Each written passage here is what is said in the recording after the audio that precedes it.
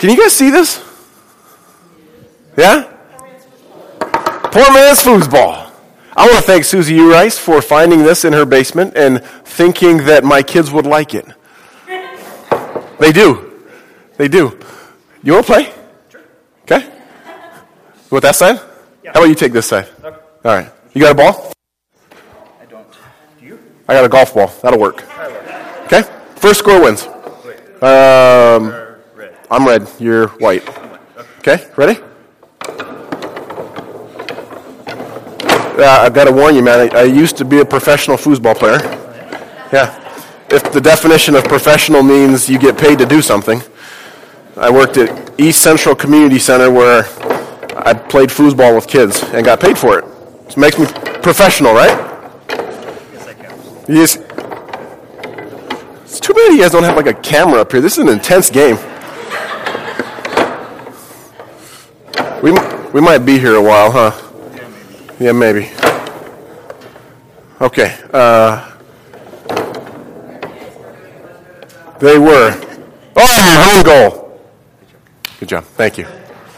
Thank you. Well done.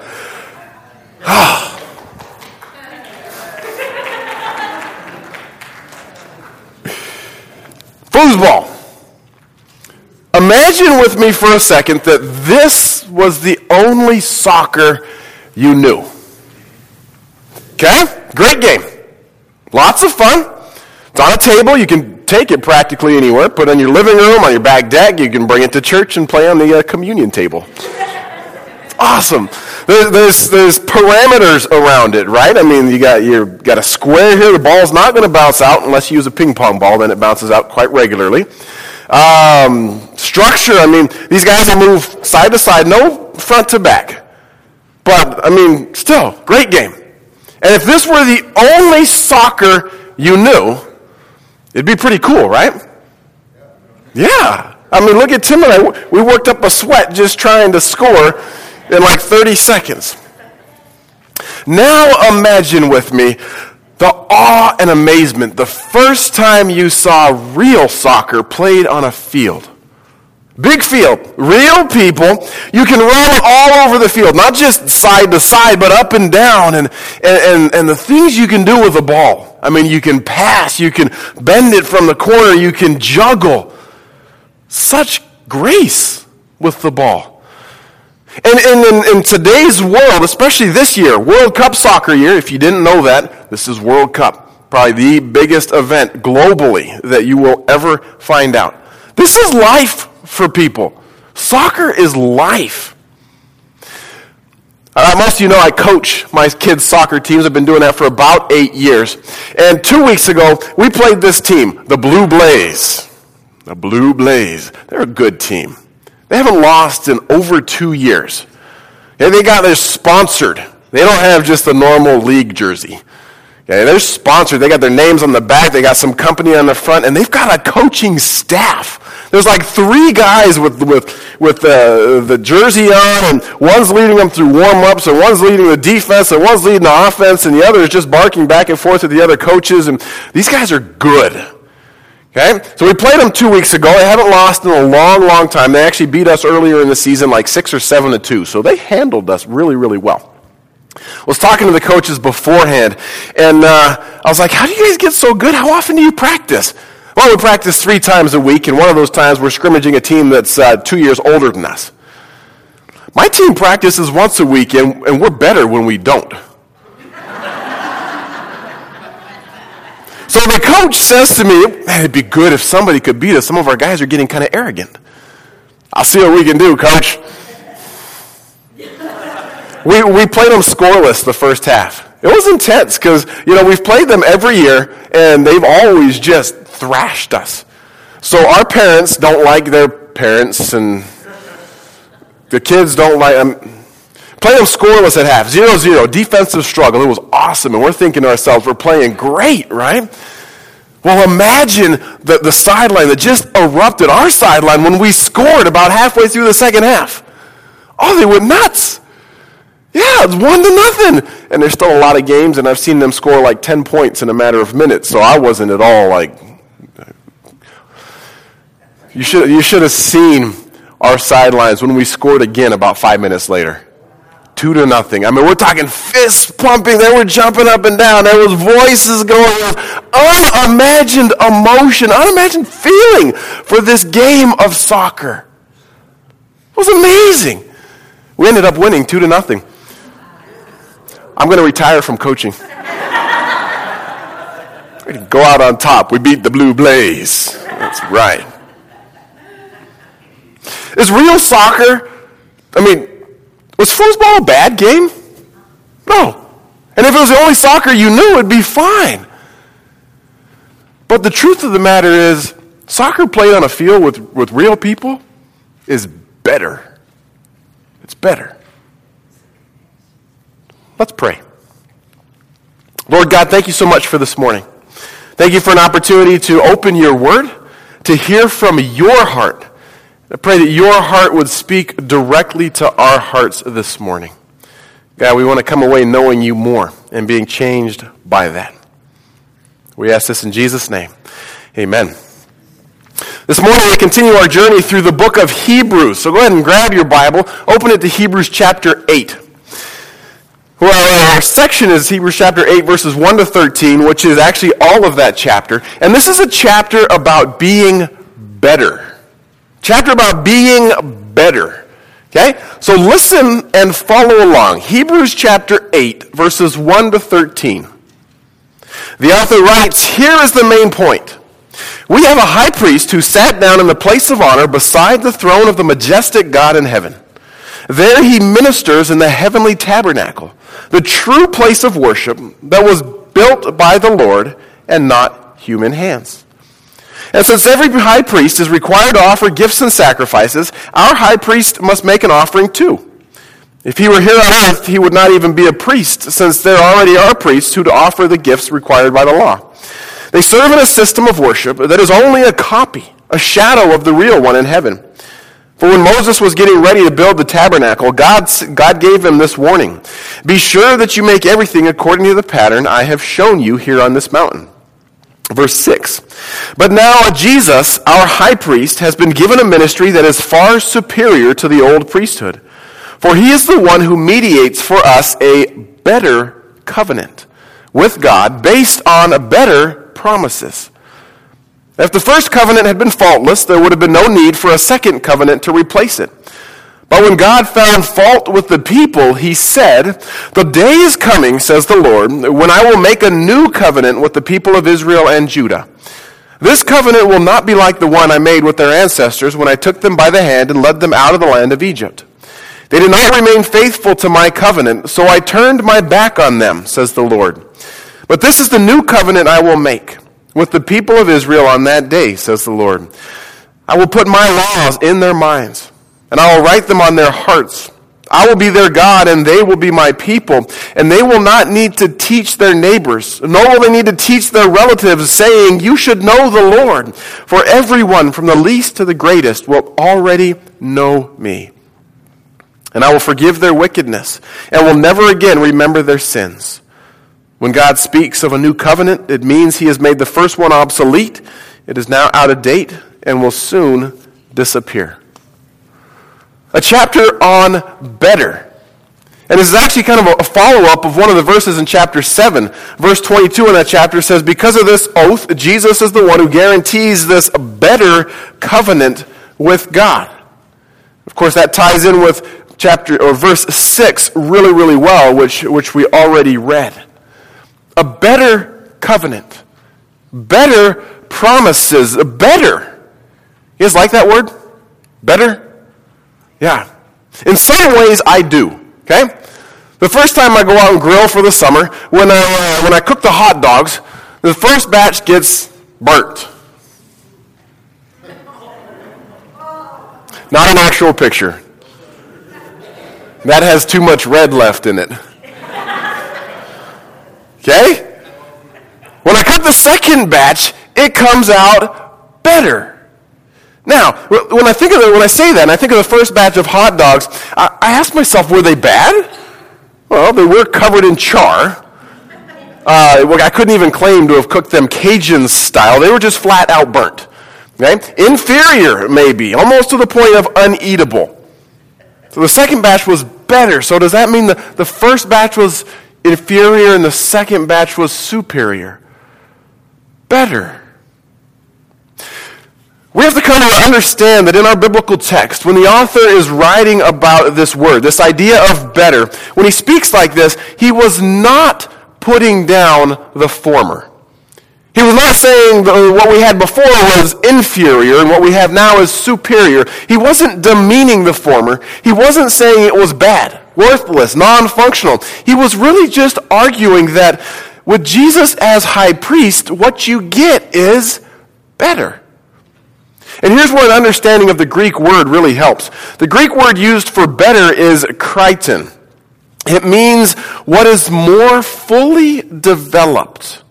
It means more complete. Okay? More fully developed, more complete. Let's go back to the example of the two types of soccer. Foosball is a great game. Fun, structured. And if this was all you knew about soccer, it'd be fine. But when you experience soccer on a field, you see that it's definitely more developed. It's more complete. Does that make sense? You're tracking with this definition of better? Keep that in mind as we look at the betters that are found in chapter 8. Let's start with verse 1. And I love how the author begins. He says, "Here is the main point." Or, now the point we are saying is this. It's as if the author starts chapter 8, which is one of these pinnacle chapters in Hebrews, and he says, just in case you were at all confused by what I've talked about Jesus as high priest the last 3 chapters, let me clarify, let me simplify, let me make it to where you understand. Let me show you what makes him as high priest better. So verse 1, here is the main point. We have a high priest who sat down in the place of honor beside the throne of the majestic God in heaven. Here is new. He says, here is better. Here is more complete, more fully developed. See, the old system had a tent or a temple, and it had a curtain. And only once a year could one person go behind that curtain into the presence of God. This new system has Jesus as high priest in the place of honor. Now, we've talked about that in the last couple of weeks. The innermost of innermost places. The presence of God right next to him. The place where power and authority meet service and interceding, and they all collide. Jesus is beside the throne of the majestic God in heaven. That's more complete than what former high priests were. Yes? Yeah. And then the author keeps going, and you get a discussion on the heavenly tabernacle. Verse 2, there he ministers in the heavenly tabernacle, the true place of worship that was built by the Lord and not by human hands. So the old system, built by human hands, and mind you, it was not bad. The author is not degrading it. In fact, that old tent, that old tabernacle was a reflection of what the heavenly tabernacle was. Exodus chapter 25, verse 40, God told Moses, be sure to make everything according to the pattern I have shown you here on this mountain. That verse is referenced in verse 5. Most scholars believe that what God showed Moses was a glimpse of the heavenly tabernacle. Look, Moses, here it is. Now you go and build what you just saw. And he did the best he could. 2 human hands building what he saw of the heavenly tabernacle. One was built by human hands. One was built by the Lord. One was good. It was all the people knew. It worked. But the other was more fully developed. The one built by the Lord was better. The comparison continues with the discussion on more than just the building, but the system itself. Verse 3, 4, and 5. And since every high priest is required to offer gifts and sacrifices, our high priest must make an offering too. But if he were here on earth, he would not even be a priest, since there already are priests who offer the gifts required by the law. They serve in a system of worship that is only a copy, a shadow of the real one in heaven. They serve in a system that is only a copy, a shadow of the real one in heaven. Hear this again. This is not a knock against the system that they had been serving in. This is not a knock against the way they had been worshiping. This is just the author saying, look, with Jesus as high priest, we move from the copy to the most fully developed version, to the most complete version. We move from this to what you see on a field. And the author continues this idea of better. He talks about a better covenant. Chapter 8, verse 7 through 9. If the first covenant had been faultless, there would have been no need for a second covenant to replace it. But when God found fault with the people, he said this, "The day is coming, says the Lord, when I will make a new covenant with the people of Israel and Judah. This covenant will not be like the ones I made with their ancestors when I took them by the hand and led them out of the land of Egypt. They did not remain faithful to my covenant, so I turned my back on them, says the Lord." Reading that, you think it's safe to say that a new covenant was needed? Okay, the bottom line was the people didn't uphold their end of the bargain. They didn't uphold what the covenant was supposed to be. Listen to what they had agreed to in Exodus chapter 19, verses 4 through 8. God said, "You have seen what I did to the Egyptians. You know how I carried you on eagle's wings and brought you to myself. Now, if you will obey me and keep my covenant, you will be my own special treasure from among all the peoples on the earth. For all the earth belongs to me. And you will be my kingdom of priests, my holy nation. This is the message you must give the people of Israel." God told that to Moses. So Moses returned from the mountain and called together the elders of the people and told them everything the Lord had commanded. And all the people responded together, "We will do everything the Lord has commanded." So Moses brought back the people's answer to the Lord. Did the people uphold their end of the agreement? If you don't know the answer, read Exodus 19, verse 8 through Malachi 4, verse 6, which is the rest of the Old Testament. And you'll realize the answer to that question is no. The people did not do everything the Lord had commanded like they said they would. That's why the author of Hebrews says, "They did not remain faithful to my covenant." Second half of verse 9, "So I turned my back on them, says the Lord." And here's where verse 6 really becomes powerful. Verse 6 says, "But now Jesus, our high priest, has been given a ministry that is far superior to the old priesthood. For he is the one who mediates for us a far better covenant with God based on better promises." Jesus mediates between the two systems of worship, the two systems of temple priestlyhood, the two covenants. He mediates between God and humanity. The Greek word for mediator is mesotos, and it means in the middle. And properly, the word means an arbitrator. Someone who guarantees the performance of all the terms stipulated in the agreement. It means someone who intervenes to restore peace between two parties, especially as it fulfills a contract. So what verse 6 is saying is that Jesus, as high priest, he's going to guarantee that both sides stick to their end of the agreement. He's going to guarantee that, and we know that God will.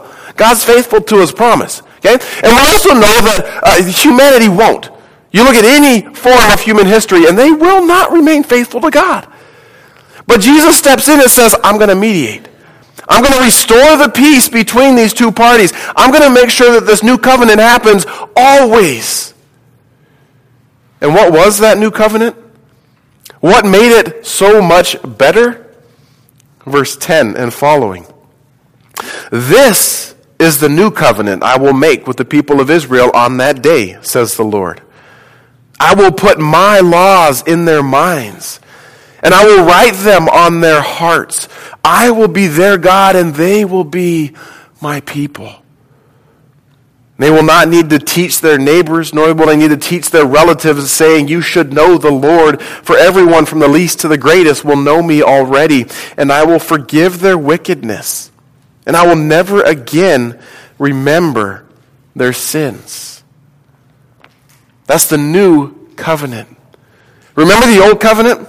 Lots of rules, lots of regulations, lots of sacrifices to make sure that you were right with God. In all honesty, lots of remembering. Deuteronomy chapter 6, verses 4 and following. Listen, O Israel, the Lord is our God. The Lord is one. You must love the Lord your God with all your heart, all your soul, all your strength. That's good so far. We like that. And you must commit yourselves wholeheartedly to these commands that I'm giving you today. Repeat them again and again to your children. Talk about them when you're at home, when you're on the road, when you're going to bed, when you're getting up. Tie them to your hands. Wear them on your forehead as reminders. Write them on the doorposts of your house and on your gates. That's not bad. I mean, really, if we did all that stuff, it'd be good. But Jesus is saying there's a new covenant that's more complete, more full. I will put my laws in their minds and write them on their hearts. I'll be their God. They will be my people. And then we get to verse 11, and there's this great wordplay in the Greek. We don't get to see it in our English translations, but in the Greek, listen to it. Not in Greek, listen to it in English. For they will not need to teach their neighbors, nor will they need to teach their relatives, saying, you should know the Lord. For everyone from the least to the greatest will know me already. The first time the word know is used, it means to take in knowledge, to come to know, to ascertain, to realize. This is not a bad way to know something. And I don't want to oversimplify saying this is just head knowledge, because that word also in the New Testament has been used to mean experientially knowing. So it's not a bad thing. But then you get to this second type of knowing, the last half of verse 11. The second type, everyone from the least to the greatest will know me already. The Greek word here is oida, and it means to have seen or to have perceived, and thus to know that way. It's actually the perfect word, the perfect form of the word eidos. And this means the sight of something, the outward appearance, the shape or form, what is physically seen before it's mentally or spiritually apprehended. That's kind of heavy. Okay, so I was thinking this morning, how do we best describe that? Well, I like bulldogs. The English bulldogs, the Gonzaga bulldog type bulldogs. And my kids love them too. Anytime we see a poster of a bulldog, they always stop, they look at it. We've checked out books from the libraries about bulldogs, and we've read about them, and we know their personality. We know that just bottom line, they're cute dogs. Whether you agree or not, it's true because we think that. Okay? So this morning I'm thinking about that, and I look out my window to my office, and the house across the street has 2 bulldogs. And they come wandering out, the way bulldogs do. I love it. And they make their way around the garden and all the little trees and stuff. And I see them. And I realize that not just because of what I've read, but because of what I've seen, I now know bulldogs. The old way of knowing in the head and the heart is different than this new way, where we're told that we can see God. That's how we'll know him. He will be seen. You may be thinking to yourself, well, how's that? Well, remember Philip's question to Jesus and John? Philip said, Lord, show us the Father and we'll be satisfied. Jesus replied, have I been with you all this time, Philip, and yet you still don't know who I am? Anyone who has seen me has seen the Father. To be seen. We're talking about a better covenant, held together, mediated by Jesus as our high priest, through whom we can say we have seen, and thus we know the Father. Everyone, from the least and the greatest, will know me already. Wow. This better covenant. More fully developed covenant. What is the result of it? What's the result of that betterness? Verse 12. And I will forgive their wickedness, and I will never again remember their sins. 2 chapters later, chapter 10, verse 18, and when the sins have been forgiven, there is no need to offer any more sacrifices. The result of this better covenant is the forgiveness of sins, the ultimate forgiveness of them. Isn't that what all the sacrifices in the Old Testament were meant to do? Isn't that why the people continually brought animals to the high priest and said, sacrifice this for me so that my sins can be forgiven and I can be right with God? We have a better covenant in Jesus Christ, and our sins are gone.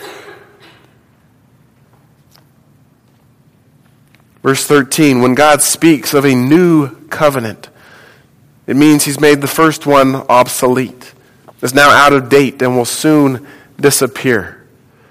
Or another translation, in speaking of a new covenant, he makes the first one obsolete. He makes what is becoming obsolete and growing old, it's ready to vanish. Out of date, disappearing, old, obsolete, vanish.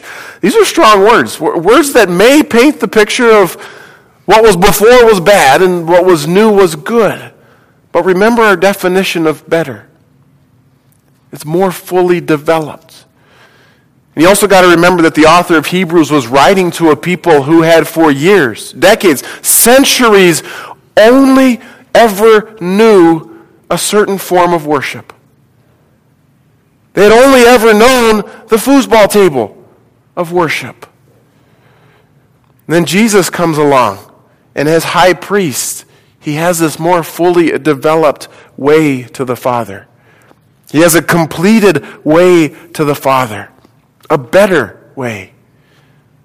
Once they had seen with their eyes and known with their head and their heart what this new way was, it would have been hard to go back. It's fun to play foosball. Oh, it's amazing to play soccer on a field. This chapter is so much better than just Jesus is a better high priest. It really is a reworking of a more completeness of the faith, of how we experience it through Jesus. It really is about newness. Now listen to a couple of scriptures. Luke chapter 22, verse 20. You know this one. After supper, Jesus took another cup of wine and said, "This cup is the new covenant between God and his people, an agreement confirmed with my blood, which is poured out to you as a sacrifice." 2 Corinthians chapter 3, verses 4, 5, and 6. We are confident of all this because our great trust in God through Christ. It's not that we think we are qualified to do anything on our own. Our qualification comes from God. He has enabled us to be ministers of his new covenant. This is a covenant not of written laws, but of the Spirit. The old written covenant ends in death, but under the new covenant, the Spirit gives life. A new covenant, a better covenant. What do we do with this morning? Where do we go from here? Well, perhaps after hearing this message, you've come to realize that though you've only ever lived in a new covenant time, you have been trying in the old covenant way to get right with God. Maybe you're trying to earn God's approval by doing the right things, talking right, saying the right things, thinking right. That's not bad. That's good. But they won't get you right with God. There's a better way. Perhaps you've been living your life with the thought that God is directing your every move, right? Only side to side. And you only move when he flicks his wrist. Perhaps you felt a little bit tied in. Maybe you've never realized that God wants to give you the freedom to run, to cheer, to jump, to laugh, to feel emotions of every kind.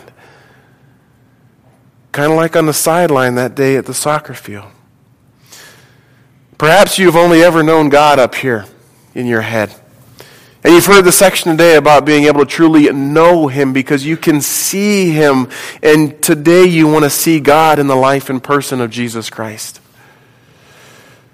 Or maybe you've become comfortable only knowing God in a set system.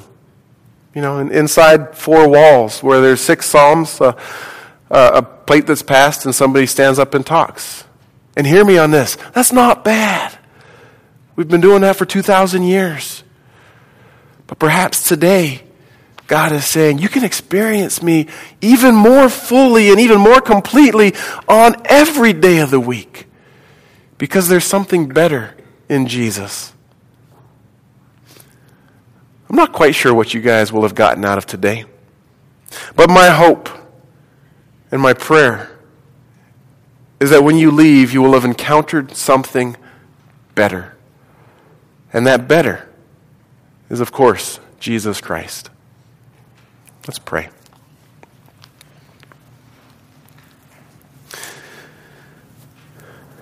God, I know we live in a culture where we're always looking for the next best thing. Technologically, you buy something one day and in 3 months it's obsolete. We're always looking for that better job, that better relationship, that that better house, that better car, whatever it is. We're always looking for better. Yet, Lord, this morning you have showed us better. You have showed us most complete, most full in Jesus Christ. God, my prayer this morning is that we would grab a hold of that and that our faith, our experience of worship, our understanding of church would be made complete. And if it already has been, it would be broadened because we have seen the Father through the Son.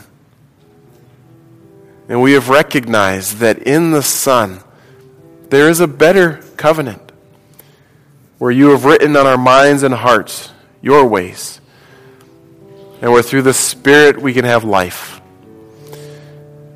God, I pray for those today who may be here that are looking for that better. May they find it in you, in Jesus Christ. And I pray, Lord, for others who are, just kind of wondering what to do with today. Make it clear to them. Bring to mind what you want them to remember. And Lord, I thank you that you have showed us in your Son what is better. I pray this in Jesus' name. Amen.